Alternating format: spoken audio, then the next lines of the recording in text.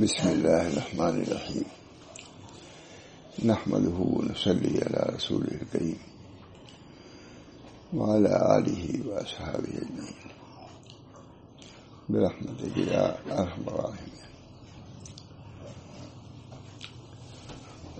خیال ہوا کہ اس کتاب کے آخر کا کچھ حصہ سناؤں، ابھی ذہن میں جو بات آتی ہے تو میں نے کہا کہ سنا دوں، انشاءاللہ مفید ہوگا۔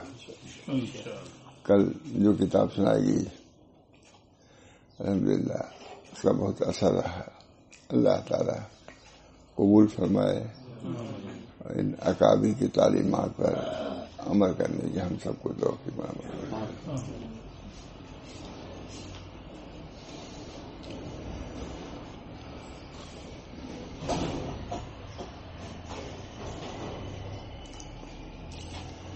لکھ رہے ہیں، بس اعمال کی خوبی اس سے ہے کہ اللہ کی طرف کی سمجھو، یعنی جو اعمال تم سے ہو رہے ہیں در حقیقت اللہ نے تم کو توفیق دیا ہے کہ تم نے کیا۔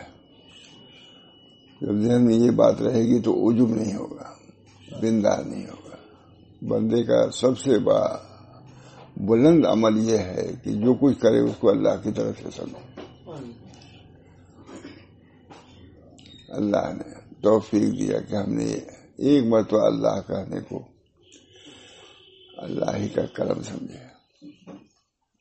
بنا پر جن لوگوں کو بھی توفیق ذکر اللہ کی ہو رہی ہے، یہ اطاعت اللہ کی ہو رہی ہے، اس کو سب اللہ کا عطیہ اور ان کی نعمت سمجھے۔ اسی کو کہہ رہے ہیں، لا تشریح کی ضرورت نہیں، بہت عمدہ مضمون ہے الحمدللہ، ابھی نکل آیا تو سنا رہا ہوں۔ بس اعمال کی خوبی اس سے ہے کہ اس کو اللہ کی طرف سے سمجھو، اور وہی ہے اللہ کے ساتھ جو اللہ کی طرف سے سمجھے، اللہ کے ساتھ ہوا ہے کہتے ہیں، اور وہی ہے کہ اللہ کے ساتھ غیرہ حاصل ہو، اسی پہ اکتفا کرے، اس پر بھروسہ ہو،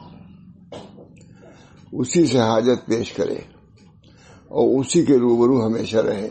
یہ ہے کمال، یہ نسبت احسان۔ نسبت احسان کا تعلق ہم لوگوں نے سمجھا کہ صرف نماز سے ہے، ان تعبد اللہ کانک تراہ۔ یہ ہے لکھا، جب کتاب الاذکار پڑھا رہے تھے حضرت کو تو اس میں لکھا کہ تلاوت میں یہ استحضار کرو کہ اللہ اس کو دیکھ رہا ہے۔ اللہ تو فرمایا دیکھو جی، اب دیکھو حضرت کی بات پر کہ ہم لوگ سمجھتے تھے کہ احسان کا تعلق صرف نماز سے ہی، تو تلاوت سے بھی ہے، یعنی تلاوت میں بھی سمجھو کہ اللہ ہم کو دیکھ رہا ہے، ہم تعبد اللہ کرنے کا طرح ہم تلاوت کریں اللہ دیکھ رہا ہے، سن رہا ہے، یہی تو احسان ہے۔ تو واقعی ہم لوگ ذہن میں تعبد اللہ کرنے کا طرح یہی کہ نماز کے ساتھ یہ خاص ہے، لیکن نہیں، تلاوت بڑے تعجب سے کہا پڑھاتے والے، یہ دیکھو تلاوت سے بھی ہے، دیکھ رہا ہوں مضمون، بہت دنوں کی بات ہے۔ حضرت مولانا عبداللہ صاحب نے لکھا ہے، ڈاکٹر عبداللہ صاحب نے، کہ احسان کا تعلق ہر عمل سے ہے۔ کہا اگر تم باہر سے آئے، تمہارا نواسا ہے یا تمہارا پوتا ہے، اس کو تم نے اٹھا لیا، گود میں لے لیا اور اس کو چوما، جاتا ہے لکھا ہوا ہے، اس استحضار کے ساتھ کہ اللہ نے فرمایا کہ بچوں کے ساتھ رحم کا معاملہ کرو، یہی احسان ہے۔ نہیں، احسان کا تعلق صرف نماز سے نہیں، صرف تلاوت سے نہیں، بلکہ ہر عمل کے ساتھ ہے کہ اللہ نے یہ فرمایا ہے۔ ہمارے حضرت بیان کیا تھا، فرماتے تھے دیکھو سب لوگ حضور اقدس صلی اللہ علیہ وسلم کی زیارت کو چاہتے ہیں، لیکن وہ سب زیارت کیا منامی زیارت ہے، کہا وہ اپنے بس میں نہیں ہے۔ حضور صلی اللہ علیہ وسلم کی زیارت تمہیں چاہے تو زیارت ہو جائے نوم میں، خواب میں، لیکن ایک زیارت عمومی ہے کہ ہر سنت کے وقت یہ خیال رکھو، ہر عمل کے وقت یہ حضور اقدس صلی اللہ علیہ وسلم سنت ہے، یہ زیارت روحانی ہے۔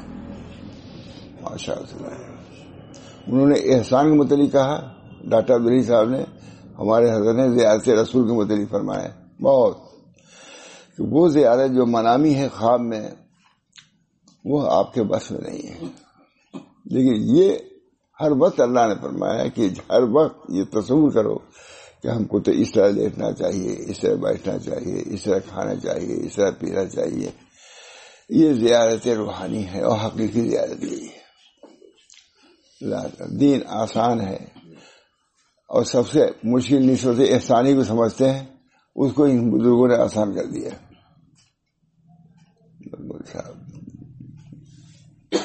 اللہ تعالیٰ توفیق دین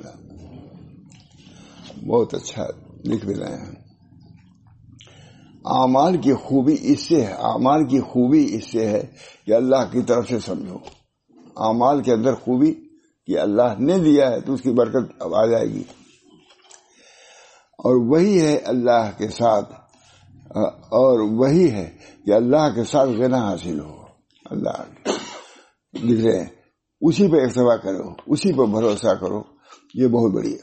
اسی سے حاجت پیش کرے، غنا اسی سے طلب کرو، وہ غنی ہے تو غنا بھی انہی سے طلب کرو، اس پر بھروسہ ہو، اسی سے حاجت پیش کرے، اسی کے روبرو ہمیشہ رہے. اللہ دیکھ رہا ہے. یہ سب صبرے اسی کے ہیں کہ اللہ کی طرف سے سب، اللہ کی طرف کی سمجھ ہوگی تھی سب آثار. اور ورع کو اپنے نفس میں اور صاحب سے زیادہ ڈھونڈا کر کہ ورع ہو پاس آئی، اور مخلوق سے تمہارا رکھنے سے پاک ہو. یہ طریقہ کوئی مشکل نہیں ہوتا. اللہ تعالیٰ توفیق دے، کچھ مشکل نہیں. اور ورع کو اپنے نفس میں اور اوصاف سے زیادہ ڈھونڈا کر، اور اوصاف سے حضرتانی کی ترجمہ ہے، اور مخلوق سے تمہارا رکھنے سے پاک رہو. کیونکہ طعام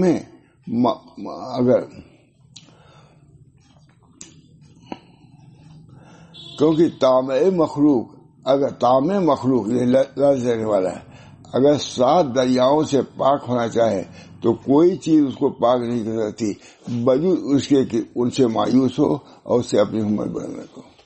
تما جب آ گیا اللہ کو تو اتنی گندگی ہے کہ 7 سمندر دھو گی جا پاک نہیں ہوگا.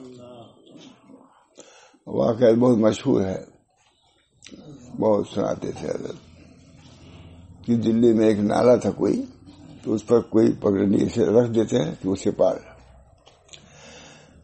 شاہ عبدالرحیم صاحب تشریف لے جا رہے تھے اور اس سے پار ہونا چاہتے تھے اس نالے سے. ادھر سے کتا آ گیا، وہ کھڑا ہو گیا، 2 نہیں جا سکتے تھے، ایک جیسے کتا جاتا یا شیخ جاتے.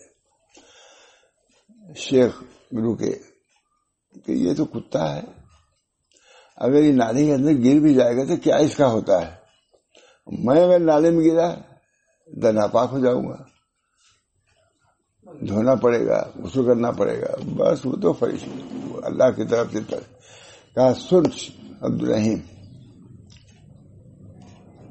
میں اگر گروں گا تو واقعی پاک کر دیں گے، لیکن تم اگر تکبر میں مبتلا ہوئے تو 7 سمندر دھوگے تبھی پاک نہیں ہوگے. مجھ سے اگر تم نے بہتر سمجھا اپنے کو تو طریقے اہم چیزوں میں سے ہے کہ تم گھر سے نکلو تو کسی کو اپنے سے کمتر نہ سمجھنا، مگر سب سے کمتر. لکھا کتابوں میں ہے، کوئی مخلوق تم سے کمتر نہیں، تم کمتر. جتنا یہ استحضار ہوگا اتنی ترقی ہوگی. آج باقی میں مستثنا نہیں کرتا، لیکن بہت کیوں تو جگہ جگہ ہے، کوئی جھگڑا نہیں چاہتا کسی بات میں. ہر جگہ ہم لوگ دلیل ہے، لیکن اپنے نفس کے اعتبار سے عزیز ہے. تم کو کون پوچھتا ہے؟ اللہ کے ہمیں وہی پوچھا جائے گا جو اپنے کو نیست کر کے جائے گا. نیستی ببولی گربلہ نیستی، آئینہ ہستی چباشد نیستی، آئینہ ہستی چباشد نیستی، نیستی ببولی گربلہ. بنیاد ہے تصوف کی یہ شعر. آئینہ ہستی چباشد نیستی، نیستی ببودی کرا. نیستی اگر بیوقوف نہیں ہو اللہ کے سامنے تمہاری کیا حقیقت ہے؟ ایک معمولی آدمی بھی کوئی تواضع بات مقابلے میں نہیں کہتا. بب بات کری تم کیا ہو، اور اس کو بہت سمجھتے ہیں کہ یہ خود ہی ہے اور یہ کچھ نہیں ہے. خدا کے ساتھ خود ہی مت آؤ. خدا اور خود ہی جمع نہیں ہو سکتی. خدا اور ہوا جمع نہیں ہو سکتا. ہوا بہرحال اللہ ہم سب کو عمل کی توفیق دے. اسی کے سامنے ہمیشہ رہے، اور یہ سب سبرے اسی کے ہیں کہ اللہ کی طرف کی سمجھے جو کچھ ہے، اور ورا کو اپنے نفس میں اور سب سے زیادہ ڈھونڈا کرو. ورا ہے کہ نہیں؟ اور مخلوق سے تمہارا رکھنے سے پاک رہو،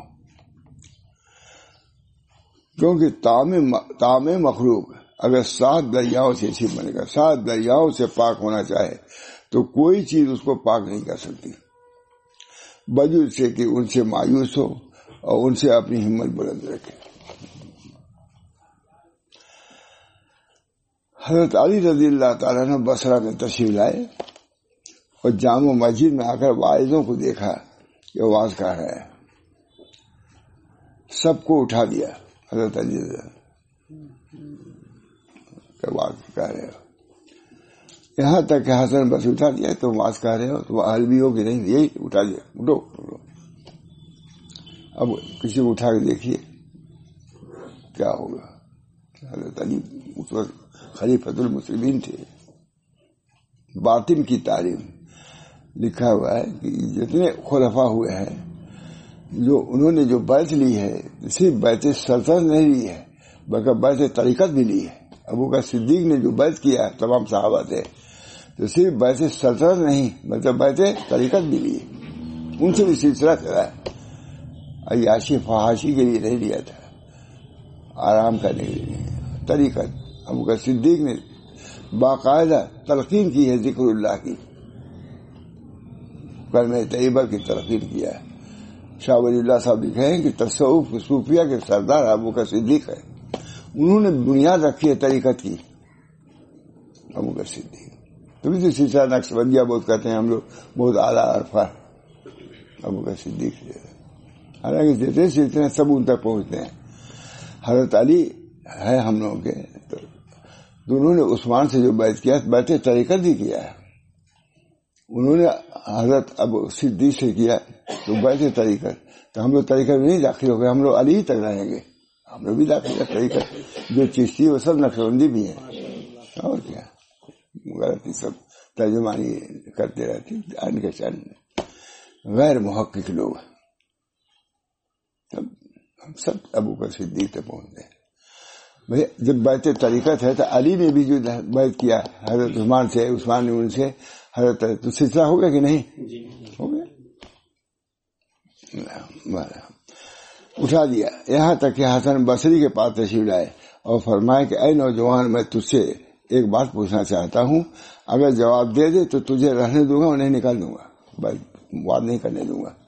حضرت علی نے کہا اے جوان، سعید الطائفہ ہے وہ حضرت حسن بصری، معمولی آدمی تھوڑے نا، لیکن اس وقت اگر جواب دے دیا تو تجھے رہ دوں گا، نہیں تو تجھے بھی اٹھا دوں گا، جیسا کہ تم کو اوروں کو اٹھا دیا ہے. حضرت علی نے ان پر کچھ آثار رشد دیکھے تھے. دیکھ لیا تھا چہرے سے کہ بڑا آدمی ہونے والا ہے حسن بصری.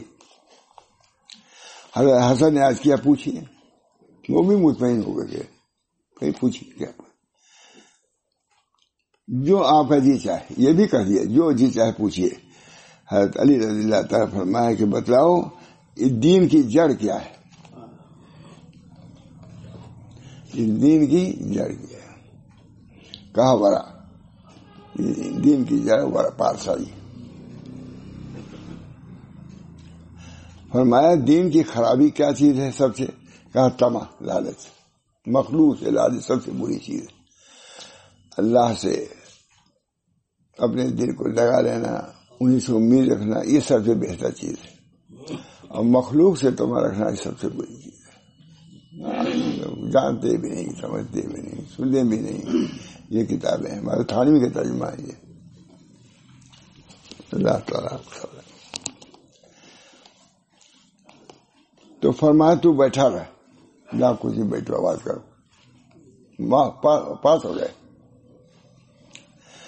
تو جیسا شخص لوگوں کو واز کر سکتا ہے، وہ واز کے لیے شاہ ولی اللہ صاحب نے لکھا ہے کہ واز کے لیے بھی دیانت اور ثقافت کی ضرورت ہے. واز کے لیے بھی لکھا، تفہیمات میں لکھا ہے، واز کے لیے بھی، صرف شیخوخت کے لیے نہیں بلکہ واز کہنے کے لیے بھی، کیونکہ واز ہے خدا اور بندوں کے درمیان واسطہ، اس وقت وہ ہے اللہ کے دین کی وہ ترجمانی کر رہا ہے، اس کو بھی سمجھ کے ترجمانی کرنا چاہیے. یہ کرسی بھی، واز کی کرسی بھی یہ رسول اللہ صلی اللہ علیہ وسلم کی کرسی ہے. ہم آپ جو بھی بیٹھتے ہیں وراثتاً و نیابتاً بیٹھتے ہیں، اصالتاً نہیں بیٹھتے. ہر کی بجائے نشست وہ مردمہ بوے متوجہ شدن اورا ہما بات کر کے انبیاء علیہ الصلوۃ والسلام کردن. جو شخص کسی منصب پر بیٹھا تو وہ منصب اس کا در حقیقت نہیں ہے، وہ رسول کا منصب ہے. تو جو شخص کرسی بیٹھا لوگ اس کی طرف متوجہ ہوئے تو اس کو وہی کرنا چاہیے جو انبیاء نے کیا ہے. اس کو ترجمانی غیروں کی نہیں کرنی ہے، انبیاء کی کرنی ہے، کیونکہ کرسی ان کی ہے.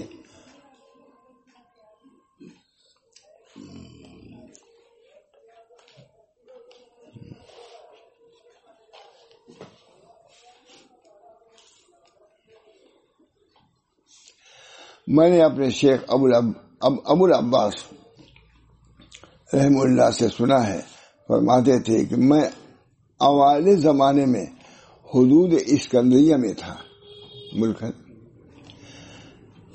کسی شراسہ کے پاس جا کر کوئی چیز آدھے درہم کو خریدی، وہاں جا کر کے آدھے درہم میں کوئی چیز خریدی. پھر میں نے دین کی سلامتی اس کے کہتے ہیں خریدی. پھر میں نے اپنے دل میں کہا شاید یہ شاید مجھ سے دام نہ لے. دل میں آ گئی بات کہ مجھ کو دیکھو کر کے گدری پہنے ہیں، شاید ہم کر دے کچھ. بہت دیکھا بارہ میں. پھر میں نے اپنے دل میں کہا کہ شاید یہ شاید مجھ سے دام نہ لے. اسی وقت ایک خاطب نے آواز دی کہ دین کی سلامت اس میں ہے کہ مخلوق سے تمنا رکھو. ہوتا ہے خیر کہ سر ہم سے اب کپڑا خریدے گئے، یہ گئے، دیر میں کتنا آ جاتا ہے کہ شادی نرم کر دے، کچھ سستا کر دے، ہوتا کہ نہیں. ایک خیال ہے کہ شاید کہ کچھ ہمارے ساتھ نرمی کرے اور کچھ معاف کر دے.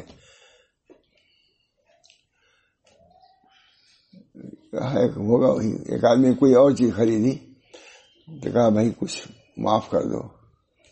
آواز آئی کہ اسے اپنے دین کو برباد کر دیا اس نے، یعنی اپنے بزرگی اور جو صورت ہے اس کے نام پر گویا کہ یہ کم کرانا چاہتا ہے، تو گویا کہ اس کے عوض میں اس کو لینا چاہتا ہے.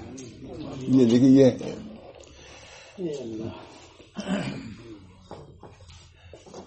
بہت ہمارے بزرگوں کے ماں تھانوی کے ماں عبدالغنی صاحب کو اس میں ملتا ہے. اوائل زمانے میں دل میں شاید یہ شاید مجھ سے دام نہ لے. اسی وقت حاطب نے آواز دی کہ دین کی سلامتی اسی میں ہے کہ مخلوق سے تما نہ رکھی جائے. آواز بلند غیب سے آواز آئی اور میں نے ان سے سنا کہ تما والا کبھی سیر نہیں ہوتا. تما کے حرفوں کو دیکھو، سب خالی ہے، تو خالی میم خالی آئے. سو اے مرید تجھ کو لازم ہے کہ مخلوق سے اپنی ہمت کو بلند رکھو. یہ آخری ہے مضمون سب. سو اے مرید بہت بڑے آدمی لکھ رہے ہیں، شیخ ابن عطا اسکندری، انہیں کی کتاب بات ترجمہ ہے جو شیخ الحدیث صاحب کو وہاں سنائی جاتی تھی. سو اے مرید تجھ کو لازم ہے کہ مخلوق سے اپنی ہمت کو بلند رکھ اور مقدمے رزق میں ان کے سامنے درخواست مت پیش کر، کیونکہ وہ تیرے وجود سے پہلے قسموں میں لکھا جا چکا ہے. رزق، اور تیرے ظہور سے پہلے ثابت ہو چکا ہے، اب کیا کر رہے ہو؟ اور ایک بزرگ کا مقولہ سن کہ ایک مرد آدمی جو چیز تیری داڑھوں کے چبانے کے لیے مقدر ہو چکی ہے وہ داڑھیں ضرور تم کو چبائیں گی، یعنی جس کی جتنا ہے وہ منہ میں آئے گا، وہ رزق اس کو کوئی چھین نہیں سکتا۔ سو کم بختی ہمارے اس کو عزت سے کھا، وہ تو آئے گی، روزی آئے گی، تم کو چبانا ہے، پیڑ میں ڈانا ہے تو اس کو عزت سے لے جاؤ، اس کو عزت سے کھا، ذلت سے مت کھا۔ جاننا چاہیے کہ جو اللہ کا پہچانے، جو اللہ کو پہچانے گا، اللہ ہم لوگوں کو سب دولت نصیب کرے۔ الاحسان ان تعبد اللہ،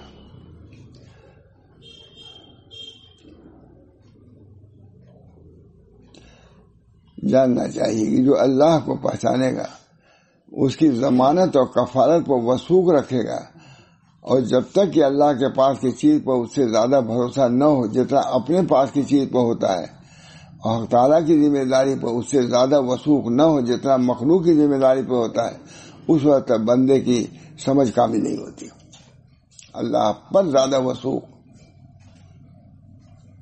سے اپنے اوپر وثوق، اس وقت بندے کی سمجھ کامل نہیں ہوتی، اور جاہل ہونے کے لیے یہی بہت ہے کہ یہ حالت نہ ہو۔ اللہ پر بھروسہ نہ ہونا یہ جاہل ہونے کی علامت ہے۔ کسی شخص نے ایک آدمی کا جو کہ عارف تھا دیکھا، اور کسی شخص نے ایک آدمی کو جو کہ عارف تھا دیکھا کہ ہر وقت جامع مسجد میں رہتا ہے، باہر نہیں جاتا۔ یہ قصہ ہم نے حضرت سے بھی جامع صاحب، لیکن دوسرے انداز تھا، لیکن اب یہی سب حضرت حالی سے سنے رہے ہوں گے تو بیان کرتے رہتے تھے، لیکن حضرت صاحب نے ساری کبھی کتاب نہیں آئی ہوئی، اب چھپی۔ اور کسی شخص نے ایک آدمی کو جو کہ عارف تھا دیکھا، ہر وقت جامع مسجد میں رہتا ہے، باہر نہیں جاتا۔ اس شخص نے اس کی پابندی سے تعجب کیا اور اپنے دل میں سوچا کہ یہ کہاں سے کھاتا ہے، ہر روز جامع مسجد میں بیٹھا رہتا ہے، کھاتا کہاں سے؟ وہ عارف اس شخص کے خطرے پر مطلع ہو گیا کہ میری طرف سے اس کو شبہ ہو رہا ہے۔ وہ عارف اس شخص کے خطرے پر مطلع ہو کر ایک روز اس سے پوچھنے لگا کہ تو کہاں سے کھاتا ہے؟ اس شخص نے کہا کہ میرا کوئی دوست یہودی ہے، اس نے مجھ سے 2 روٹی روزانہ کا وعدہ کیا ہے، وہ دے جاتا ہے۔ اس عارف نے کہا اے غریب، تو نے اپنے لیے ایک یہودی کے وعدے پر وثوق کیا۔ انہوں نے کہا جو شبہ ہوا تو انہوں نے خود کہا تو کہاں سے کھاتا ہے، یہ سمجھ گیا؟ اس کو شبہ ہوا کہ یہ کہاں سے کھاتا ہے، جامع مسجد میں رہتا ہے، تو اس نے پوچھا، امام نے جو رہتا تھا کہ تو کہاں سے کھاتا ہے، اس کے پوچھنے سے پہلے انہوں نے پوچھا تو کہاں سے کھاتا ہے۔ دیکھیں آپ لوگوں برکت سے، اس شخص نے کہا میرا کوئی دوست یہودی ہے، اس نے مجھ سے 2 روٹی روزانہ کا وعدہ کیا ہے، وہ دے جاتا ہے۔ اس عارف نے کہا کہ اے غریب، تو نے اپنے لیے ایک یہودی کے وعدے پر وثوق کیا اور میرے لیے اللہ تعالیٰ کا وثوق نہیں ہے۔ جب تم ایک یہودی پر وثوق کرتے ہیں کہ 2 روٹی آ کے دے جائے گا، تو میرے متعلق تم کو کیا ہے؟ تو نہیں خیال کرتا کہ اللہ رب العزت مجھ کو دے گا؟ اور میرے لیے اللہ تعالیٰ کے وعدے پر وثوق نہیں کیا، حالانکہ اس کا ایسا سچا وعدہ ہے جو کبھی خلاف نہیں ہوتا۔ اللہ تعالیٰ فرماتا ہے وَمَا مِن دَابَّةٍ فِي الْأَرْضِ إِلَّا عَلَى اللَّهِ رِزْقُهَا وَيَعْلَمُ مُسْتَقَرَّهَا وَمُسْتَوْدَاهَا۔ وہ شخص فرما کے چلا گیا۔ کسی اور بزرگ کا قصہ ہے کہ چند روز کسی امام کے پیچھے نماز، یہ واقعہ سناتے رہے۔ کسی اور بزرگ کا قصہ ہے کہ چند روز کسی امام کے پیچھے نماز پڑھتے رہے۔ امام کو ان کے ہر وقت مسجد میں بیٹھے رہنے اور اسباب کے چھوڑنے سے تعجب ہوا، ہر چیز رہتا ہے کھاتا ہے۔ پوچھا کہ تم کہاں سے کھاتے ہو؟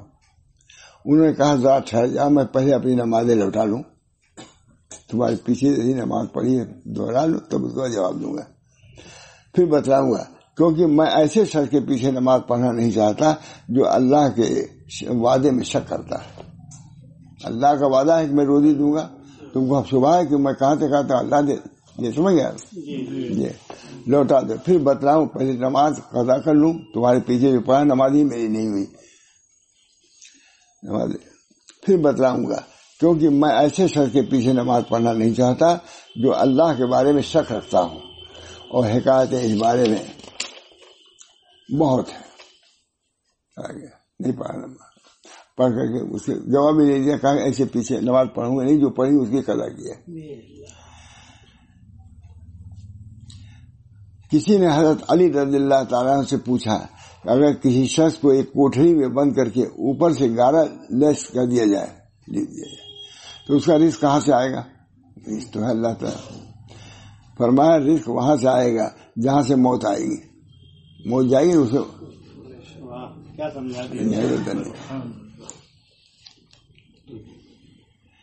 اس کا رزق کہاں سے آئے گا؟ فرمایا کہ رزق وہاں سے آئے گا جہاں سے موت آئے گی۔ موت جب جا سکتی ہے تو روزی بھی جا سکتی ہے اس کے اندر، یقین۔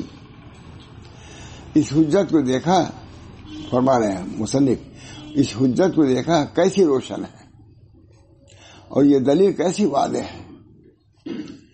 اور یہ جو شیخ نے کہا کہ ان کی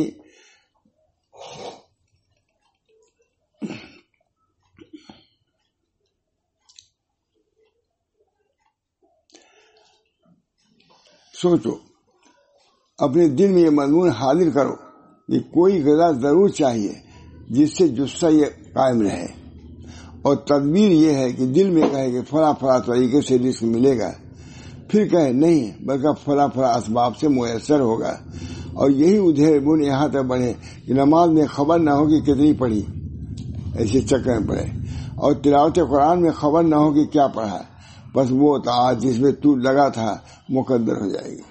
جب اسی میں فکر میں رہے نماز میں بھی تو کیا نماز پڑھی تم نے، اور اس کے انوار سے تو بے نصیب ہو جائے گا، نماز کے انوار، تلاوت کے انوار سے محروم ہو جائے گا، اور اس کے اسرار، اس کے حکم سے محروم ہو جائے گا۔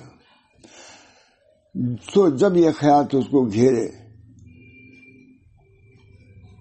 تو کدال توکل سے اس کی بنیاد کو منہدم کر دو، توکل کی کدال سے ختم کر دو، جب ختم کرو گے تب تم کو ملے گا۔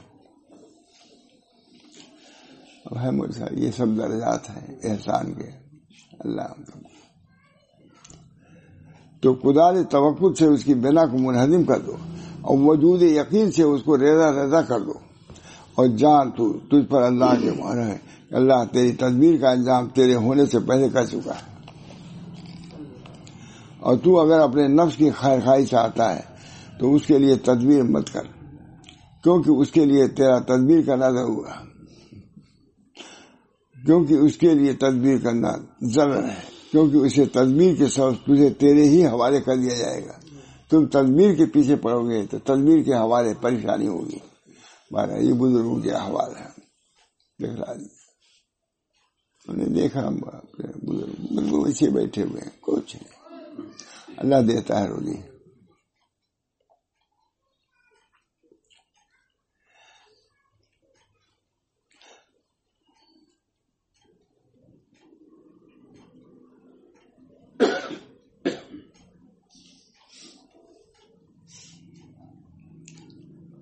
فرمایا اللہ تعالیٰ نے وَكَانَ حَقًّا عَلَيْنَا نَصْرُ الْمُؤْمِنِينَ، ہم جو مسلمان ایسا کرے گا تو ہم مسلمانوں کی مدد، مومنین کی مدد کریں گے۔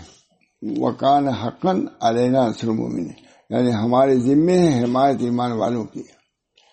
اور فرمایا بل نقذف بالحق علی الباطل ویدمغه فهو زاہق، بلکہ ہم پھینک مارتے ہیں حق کو ناحق پر، بس وہ ان کا بھیجا نکال دیتا ہے، پھر بچاتے ہیں۔ قرآن کا ہے، یعنی جب فکر آخر لے آتے ہیں تو فکر دنیا کو ختم ہی کر دیتے ہیں۔ بہت حضرت ہمارے پورا مسئلہ اس پر ہے، دوسرا انداز دوسرا ہے، یہ نہیں ہے۔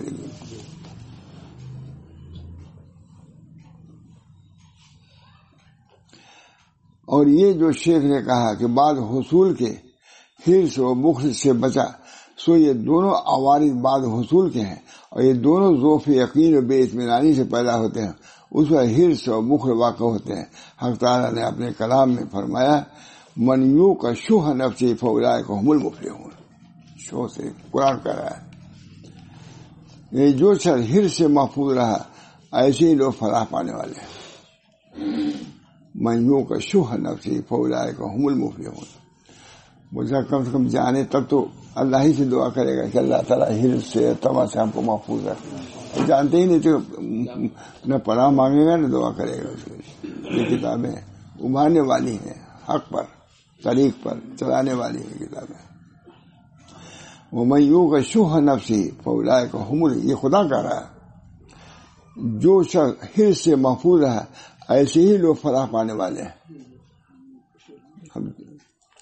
یہ بھی ہے اس کتاب میں، اس کو لیا ہوا ہے اس کتاب میں شح کو بھی. ومن یوق شح نفسہ یعنی جو شخص حرص سے محفوظ رہا ایسے ہی لوگ فلاح پانے والے ہیں. اس سے مفہوم ہوا کہ صاحب شح کو فلاح نہیں، صاحب حرص یعنی اس کو نور نہیں، اور فلاح نور کو کہتے ہیں. اللہ تعالیٰ منافقین کے بارے میں فرمایا اولئک هم یؤمنون فاحبط اللہ اعمالهم، یعنی وہ لوگ مال پر حریص ہیں جو نے ایمان نہیں لائے، بس عکارت کر دی اللہ نے ان کے کام. سب وعید بھی ہے. ومن یبخل فانما یبخل عن نفسہ، یعنی جو بخل کرتا ہے وہ حقیقت میں اپنے سے بخل کرتا ہے. مہاراج اس طریقے سے بہت سی باتیں لکھتے ہی چلے جا رہے ہیں. شو اور بخل ذرا سا ہو رہا ہے.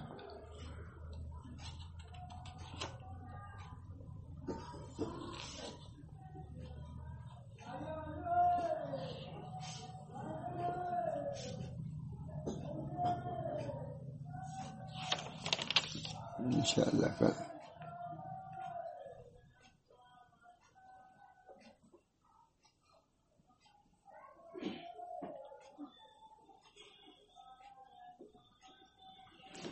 نوافل کے بارے میں سنا دیتا ہوں. جان تو مضمون ختم ہو گیا. دوسرا فرمان ہے جان تو اللہ تعالیٰ تجھ پر رحم کرے. جان تو اللہ تجھ پر رحم کرے کہ ہم نے واجبات کو غور کر کے دیکھا تو معلوم ہوا کہ حق سبحانہ تعالیٰ نے جتنی عبادتیں واجب کی ہیں انہی کے جن سے کوئی نفل بھی مقرر کی ہے. واجب نفل بھی کی تاکہ اس نفل سے اس قلیل کا تدارک ہو جائے. فرض نماز ہے کون ادا کر سکتا ہے جیسا حق ہے، تو واجب 2 کا نفل 4 کا نفل کر دیے تاکہ جو کمی رہ گئی اس سے پوری ہو جائے. یہ مشہور چیز ہے. لیکن انہوں نے بڑے سے کہتے ہیں جان اللہ تعالیٰ تجھ پر رحم کرے کہ ہم نے واجبات کو غور کے دیکھا تو معلوم ہوا کہ حق سبحانہ تعالیٰ نے جتنی عبادتیں واجب کی ہیں انہی کی جن سے کوئی نفل بھی مقرر کی ہے تاکہ اس نفل سے اس قلیل کا تدارک ہو جائے. 2 رکعت پڑھ سنت بھی 2 پڑھ لو. 2 رکعت سنت واجب ہے، 2 رکعت نفل پڑھ لو. جو کمی ہے انشاءاللہ پوری ہو جائے گی.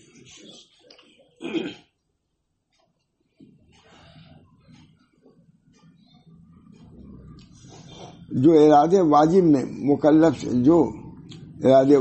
مکلف ہو اسی طرح حدیث میں آیا ہے کہ اول بندے کو فرض نماز کو دیکھا جائے گا، اگر اس میں کوئی نقصان ہوا تو نوافل سے اس کی تکمیل کر دی جائے گی.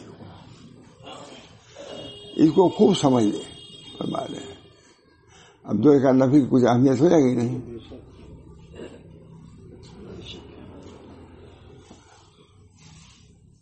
نوافل سے اس کی تکمیل ہے. اس کو خوب سمجھ لے. اللہ تجھ پر رحم فرمائے اور صرف اسی عمل پر اکتفا کر جو اللہ نے تجھ پر فرض کیا ہے وہ نہ کر، بلکہ تجھ میں ایک مستعد کرنے والا محبت بھی ہونی چاہیے جو اس عمل پر تیرے متوجہ ہونے کا باعث ہو کہ اللہ تعالیٰ نے جو چیز تم پر واجب نہیں فرمائی اس میں تم کچھ کر لو. اللہ نے اپنے اوپر کر لیا تو جو چیز اللہ تعالیٰ نے تم کو زیادہ دی ہے تو تم بھی کچھ عبادت میں زیادتی کر لو. بہت اور صرف اسی عمل پر اکتفا مت کر جو اللہ تعالیٰ نے تجھ پر فرض کیا ہے، بلکہ تجھ میں ایک مستعد کرنے والی محبت بھی ہونی چاہیے کہ جو اس عمل پر تیرے متوجہ ہونے کا باعث ہو کہ اللہ تعالیٰ نے جو چیز تجھ پر واجب نہیں فرمائی اس میں بھی اللہ تعالیٰ سے معاملہ تم بھی تو کچھ کرو. اور اگر بندہ مطلب یہ محبت سے ہوگا، اللہ سے محبت ہوگی، یہ نہیں کہ تکیہ ہوتے ہی پر بلکہ کچھ بڑھا کے دے، اللہ سے معاملہ ہوگا. اور اگر بندہ اپنے میزان عمل میں صرف واجبات کے کرنے اور حرام کے چھوڑنے کا ثواب دیکھیں تو ان کو اس قدر خیر و منت فوت ہو جائے گی جس کو کوئی گننے والا گن نہیں سکتا. اور اندازہ کرنے والا اندازہ پر پاک ہے وہ ذات جس نے اپنے بندوں کے لیے دروازہ معاملہ کا کشادہ فرمایا اور اسباب وصل کو بیان کر دیا کہ کچھ نوافل پڑھو پورا ہو جائے گا. سب اور جاننا چاہیے کہ حق تعالیٰ کو معلوم ہے کہ میرے بندوں میں کم ہمت بہت ہے، اور ہمت والے بھی کہتے ہیں میرے بندوں میں کم ہمت والے بھی ہیں اور ہمت والے بھی ہیں. اسے واجبات کو واجب کیا اور حرام کو بیان کیا. جو کم ہمت تھے انہوں نے صرف ادائے واجبات اور تارک کے محرمات پر بچ کیا، اور ان کے دلوں میں غلبہ محبت اور شفقت نہیں ہے جو ان کو باعث ہو کہ بدون واجب کیے بھی کچھ معاملہ کریں. سو ان کی مثال ایسے غلام کسی ہے جس کا حال مالک کو معلوم ہے کہ اگر اس پر خراج مقرر نہ کروں گا یہ کچھ نہ لائے گا. یہ فرض کیا تاکہ فرض تو ادا کریے، ایسا ہے. اسی واسطے حق تعالیٰ نے اورات کو موقت فرمایا اور اعمال عبودیت کو مؤخر کیا، اور طلوع و غروب اور زوال اور سائے کے برابر ہونے سے نماز کے اوقات بتلائے، اور نقد اور تجارت اور معاشی میں جو مال بڑھتا اس میں سال گزارا مقرر کیا، اور کھیتی میں پیداوار اس وقت حق ہوئی اور وہاں شادی اتنے ہی تو کر لے بہت ہے. یعنی یہ نہیں کہ سب پر کر دیا. تو معلوم ہے کہ اللہ تعالیٰ نے جو ہم پر اعمال مقرر کیے ہیں ہمارے سہولت کے لیے کہ اتنا تو کر لے گا، اور اگر اس سے زیادہ کر لے محمد ظاہر ہے کہ حدیث میں آتا ہے کہ بندہ فرائض سے قرب حاصل کرتا ہی آتا ہے. بہت مشہور حدیث ہے. قرب فرائض، پھر اس کا نوافل سے قرب حاصل کرتا ہے، یہاں تک وہ اس مقام پر پہنچ جاتا ہے کہ میں اس کی زبان ہوتا ہوں، میری زبان سے وہ بولتا ہے. لیکن نوافل قرب فرائض اور قرب نوافل جب جمع ہوتے ہیں تو یہ درجہ اس کو ملتا ہے. قرب فرائض صرف نوافل اگر کوئی ادا کرے، فرائض کو کچھ نہیں ملے گا. وہ قرب نوافل اسی صورت بڑی بہت طویل بھاشا کی 50 صفحے میں پر ہے نا جو آیا. قرب فرائض قرب نوافل بہت بات کیا ہے. معلوم کہ حضرت نے فرمایا کہ بھائی قرب اگر نوافل تمہارے پاس ہے، قرب فرائض اگر نہیں ہے تو کچھ نہیں ملے گا. اور قرب فرائض کے بعد قرب نوافل کا درجہ اسی صورت میں ہے جب فرائض تم ادا کرو گے. اس پر ثابت کیا یہ کہ بہت سے لوگ کہتے ہیں ہم یہ پڑھتے نہیں، فرائض کو پڑھنا تمہارے ضروری. مگر اللہ تعالی ہم سب لوگوں کو دے رہی ہے. اللہ تعالی ہم سب لوگوں کو طریق کو سمجھنے کی اخلاقیات کی طرف سے بھی اور وظائف کے طریقے سے بھی، باطنی کیفیات کے اعتبار سے بھی اللہ تعالی ہم سب لوگوں کو اعتدال پر رکھے، اور وہ قلب دے جو اللہ کا پسندیدہ ہو. وہ قلب وہی جس میں اللہ کی محبت ہو، اللہ کا تعلق نسبت ہو. اس کی کوشش ہم سب کو. بزرگان دین کے لیے کہ یہاں لوگ جاتے تھے، اب کیا سوال ہے، وہ اسی لیے جاتے تھے. تکمیل ایمان، تفسیر جواہر مکی نے لکھا ہے کہ جس طرح ایمان ضروری ہے اسی تکمیل ایمان بھی ضروری ہے. تو حضرت بہت خوش ہو گئے کہ بزرگوں کے جانے کی اور وجہ تکمیل ایمان کسی نے کہا ہے. جتنا ہی حضرت صاحب کے جو لوگ جاتے تھے ایمان کی تکمیل کے لیے جاتے تھے. یعنی اس کے اس انداز سے تفسیر جواہر مکی ہے کہ جس طرح ایمان کا حاصل کرنا ضروری، اسے تکمیل ایمان بھی ضروری ہے کہ اپنے ایمان کو کامل کرو. ظاہر کہ صحابہ ایمانی میں تو بڑھے ہوئے تھے. ابو بکر صدیق حضرت عمر سے بڑھے ہوئے تھے. صحابہ کے ایمان کے برابر کوئی پہنچ نہیں سکتا. معلوم اس کے کوئی حد نہیں ہے. جتنا بھی بڑھو گے ویسا تو وہاں پاؤ گے. بہرحال اللہ ہم سب کو توفیق دے. اللہ جو تما ہے پھر سے یہ گناہ جو باطن رذائل ہیں، اللہ تعالیٰ ان سے بھی ہم سب کو نجات کلی عطا فرمائے. توکل ہے، تسلیم ہے، اللہ کی محبت ہے، ان تمام صفات حمیدہ سے ہمارے دلوں کو موصوف فرمائے، اور جو رذائل ہیں، حرص ہے، طمع ہے، کبر ہے، یہ تمام ہیں جو قلب کو فاسد کر دیتے ہیں اور اللہ سے دور کر دیتے ہیں، اللہ ان سے بچائے اور اچھے اعمال کی، اچھے خصال کی، اچھے اخلاق کی توفیق مرحمت فرمائے۔ ربنا تقبل منا انت السمیع العلیم برحمتک یا ارحم الراحمین۔ بہت طویل بات۔